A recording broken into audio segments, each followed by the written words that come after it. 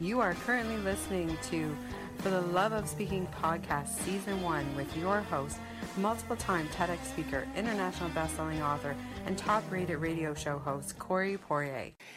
Hey, everyone. So I actually had a question come in to me just last evening. In fact, we were doing a speaking program Q&A, so a Q&A that we do regularly for our Inner Circle speaking program. And one of the questions I thought I would answer here today in the podcast was about how do you get in touch with a specific TEDx group. And so the reason the person was asking is they wanted to get in touch with a TEDx group that was nearby or in their area. And when they went to the website, it listed old info. So I think it listed an event from a couple of years back, so a TEDx event in that area from a couple of years back. And they said, so how do I reach this group? And so I wanted to answer this question because I'm sure that people run into this regularly if they go to, say, a TEDx website and maybe it says the welcome to TEDx, enter name here, 2014. And so it's kind of a two-part answer. One part is there is a chance that that group or that area doesn't have a TEDx event anymore. So obviously reaching somebody is probably not going to be too easy or beneficial if they're not even running the event anymore. So that's one consideration. In fact, if you're in that area, maybe you want to look and see if it may be a fit for you to relaunch or run a TEDx event in that area. But I'll leave that up to you to decide if that's something that speaks to you. But the other side is, how do you reach the group if, let's say, because this circumstance happens as well, perhaps it was, and I'll just randomly use a name, let's say it was, let's use a big name, it probably wouldn't be TEDx New York, it'd probably be an area of New York, but let's say it was TEDx New York.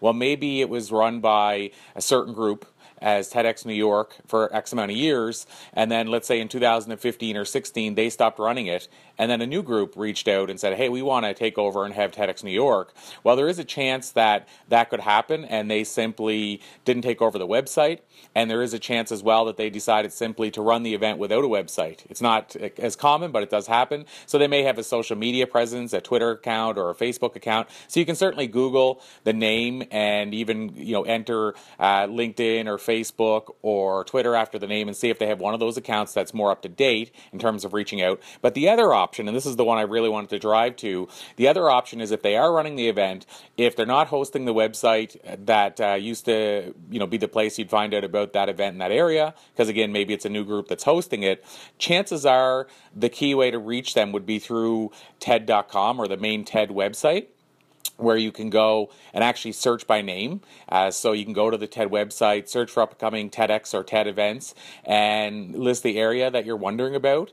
And there's a good chance that if there's still a current event being run, then they'll have a profile page or something set up on the TED website. So again, let's say it was TEDx New York. Well, then you could go to the TED main website, search TEDx New York or TEDx events or talks near New York, and then find that name and see if they have a current up-to-date profile. And if they do, it'll usually list the organizers, and usually you can either contact them directly from there, or in some cases I believe they may even have their contact information there on the profile page. And of course, worst case scenario, if they have their name as an organizer but there's no way to reach them there, and the website's old but you see that they're still running an event, it might say the date and the event is coming up, they don't have a social media presence. What you could technically do if you wanted to get really deep into it is you could Google search that person's name and see if you can find out if it's the same person based on perhaps their job title, because it might say their job title on a regular basis. And or if they have a picture, you can perhaps Facebook or LinkedIn or even Twitter their actual name and see if you can track them down that way and then reach out that way. So these are some ways you can reach out to a TEDx group if they don't have an up-to-date website. If they have an up-to-date website, obviously that's the optimal and ideal situation, and usually they'll have a contact us on the page. So again, you may come across this. You may want to know how to reach out to a local TEDx group.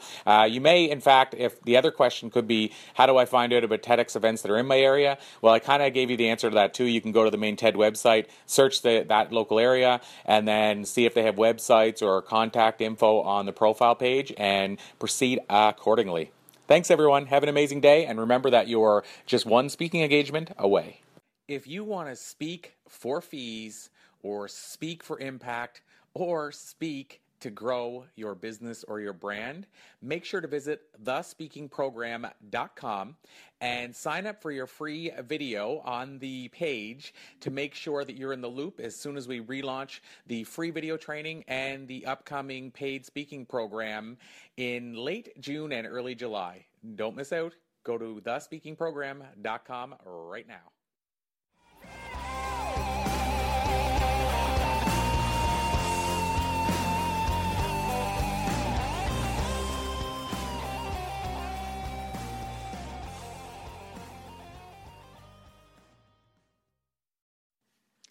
Check out more Christine Campbell music and watch for upcoming Christine Campbell events at ChristineCampbellMusic.com. This podcast is a part of the C-Suite Radio Network.